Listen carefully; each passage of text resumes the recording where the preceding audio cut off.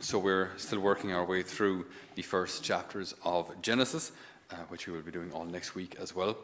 And there's so much in these as regards the identity of man, and as regards the role that we have, and as regards sin and its consequences and effects, and as regards the goodness of God. There's a world of knowledge compressed and condensed into these first chapters.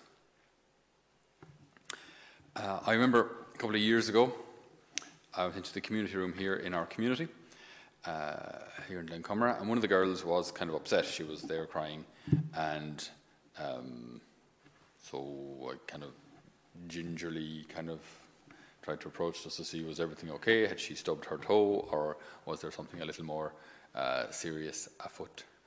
And I said, "You okay? Everything all right?"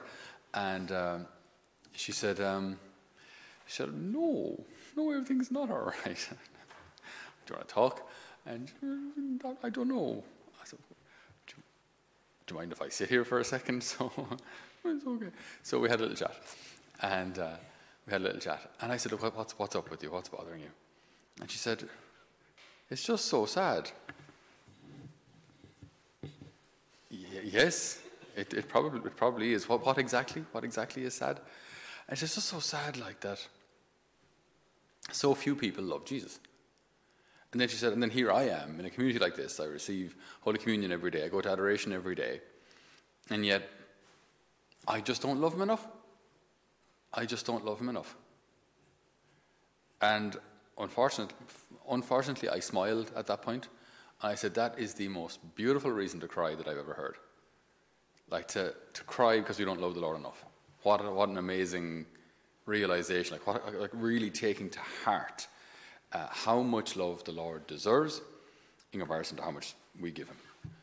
That the Lord deserves our heart. He deserves it all. He deserves it all. And that's not necessarily what we give him. In Genesis chapter 3 here, there are a couple of details which I think are important to mention. This will be kind of a recap of what we've done so far. So the serpent is the most subtle of all wild beasts that God has made.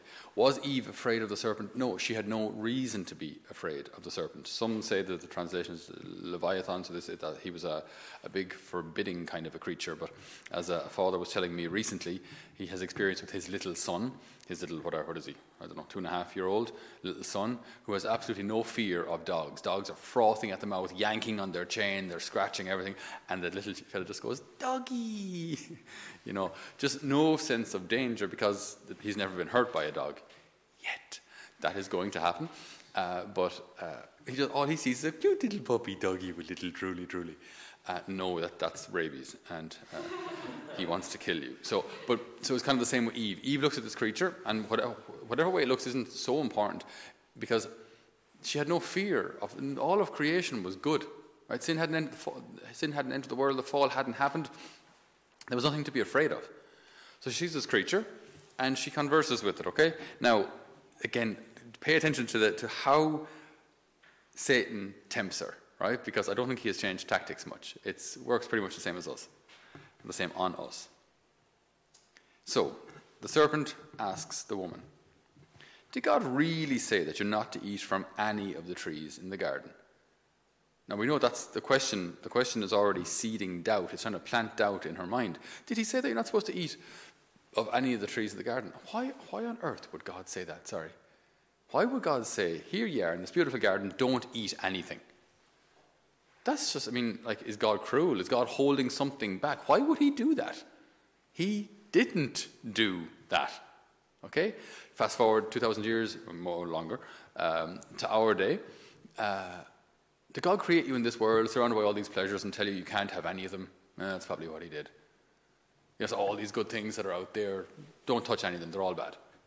That's not what God said, right? That's not what God said. So, were Adam and Eve hungry? No, they weren't. They were not hungry. There was just one single tree that they weren't supposed to eat from. Everything else they could. They were not hungry. Same with us. There are so many good things that we can do with our day that aren't sinful, that are life-giving. that God wants us to do. God wants us to engage in things that are fun, right? If we had snow here, God would have absolutely zero problem with us having a snowball lobbing competition towards each other with no headshots. God wouldn't mind, right? God doesn't mind us having fun, right? But the temptation is to think, yes, but intimate actions outside of marriage, they're way more fun, so you should do those too. Otherwise, God is holding back on you, giving you all these impulses and ideas and all these beautiful people and saying you can't have any of it. See, the temptation is the very same today, right? There are all of these good things that you can do, that we should do. No problem if you want to avail of them. Absolutely go for walks in the forest. Do those things. But then there are all these other things that are even better that God doesn't want you to do because he's holding back. He's holding back true joy from you. If you want joy from God, if you want happiness, you have to take it from him. He won't give it to you.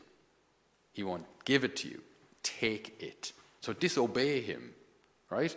So are you allowed... Did he say you weren't to eat from any of the trees in the garden? The woman answered, we may eat of the fruit of the trees in the garden, but of the fruit of the tree in the middle of the garden, God said, you must not eat it, nor touch it, under pain of death. So, we can eat of everything. This is one tree that we can't eat it or touch it, or it'll kill us. Now, what good parent wouldn't say to their child, you can eat those strawberries, you can eat those raspberries, you can eat those gooseberries, they're nettles. Don't eat the nettles. It's fairly straightforward, like. You being a bad parent because you do this? No. So there's a tree you're not to eat from. Everything else, work away. If we eat it, it'll kill us. She knew that. And then the serpent said to her, no, you will not die.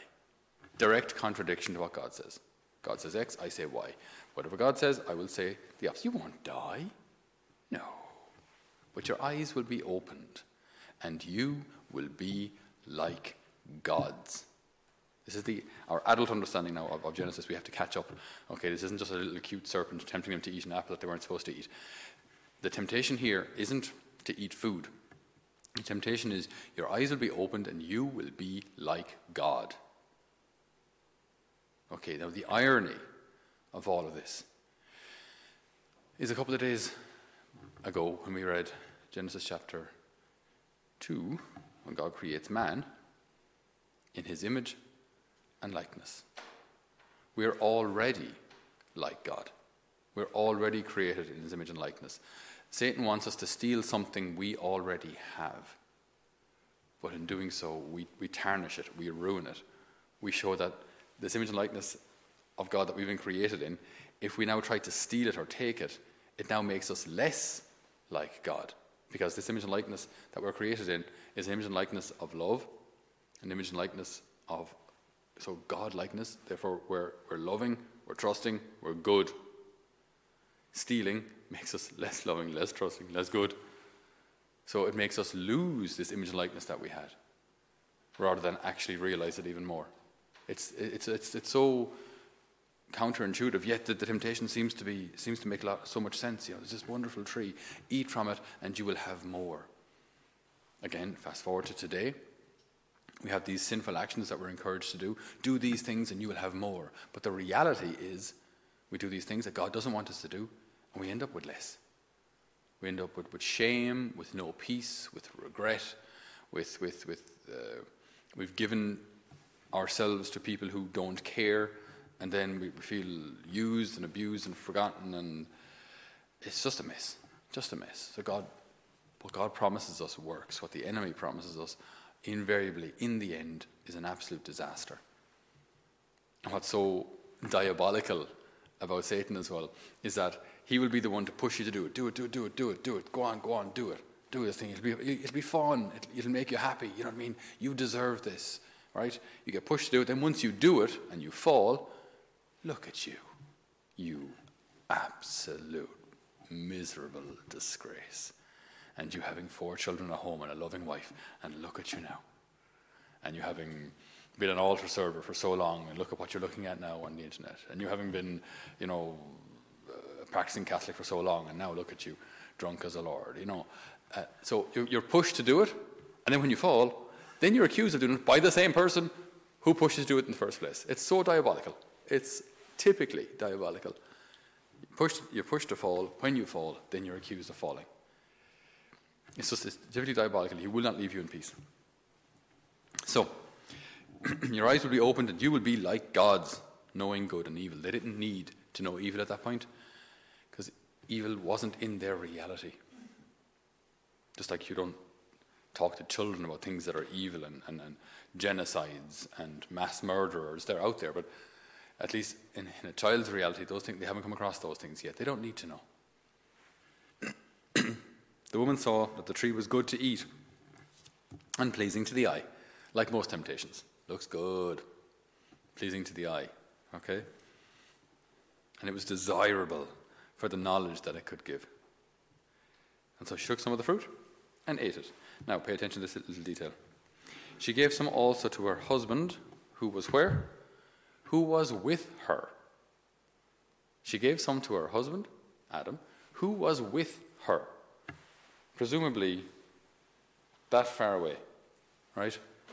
Do you remember a couple of days ago, we read in Genesis 2, after God creates man, the Lord took man, settled him in the garden to cultivate it and take care of it. Man's vocation, to cultivate and to take care, not just of created things, but also of his family, right? To protect the borders, protect the home, protect the family. Why didn't Adam protect Eve?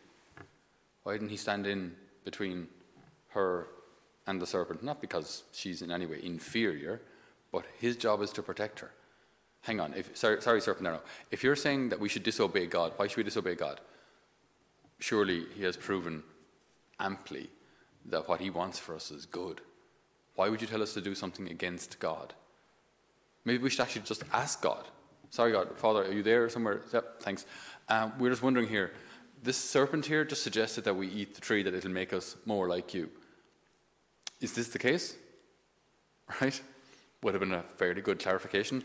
Would have saved a whole world of pain. Not that I'm better than Adam, but I think that would have been a fair approach to things. So,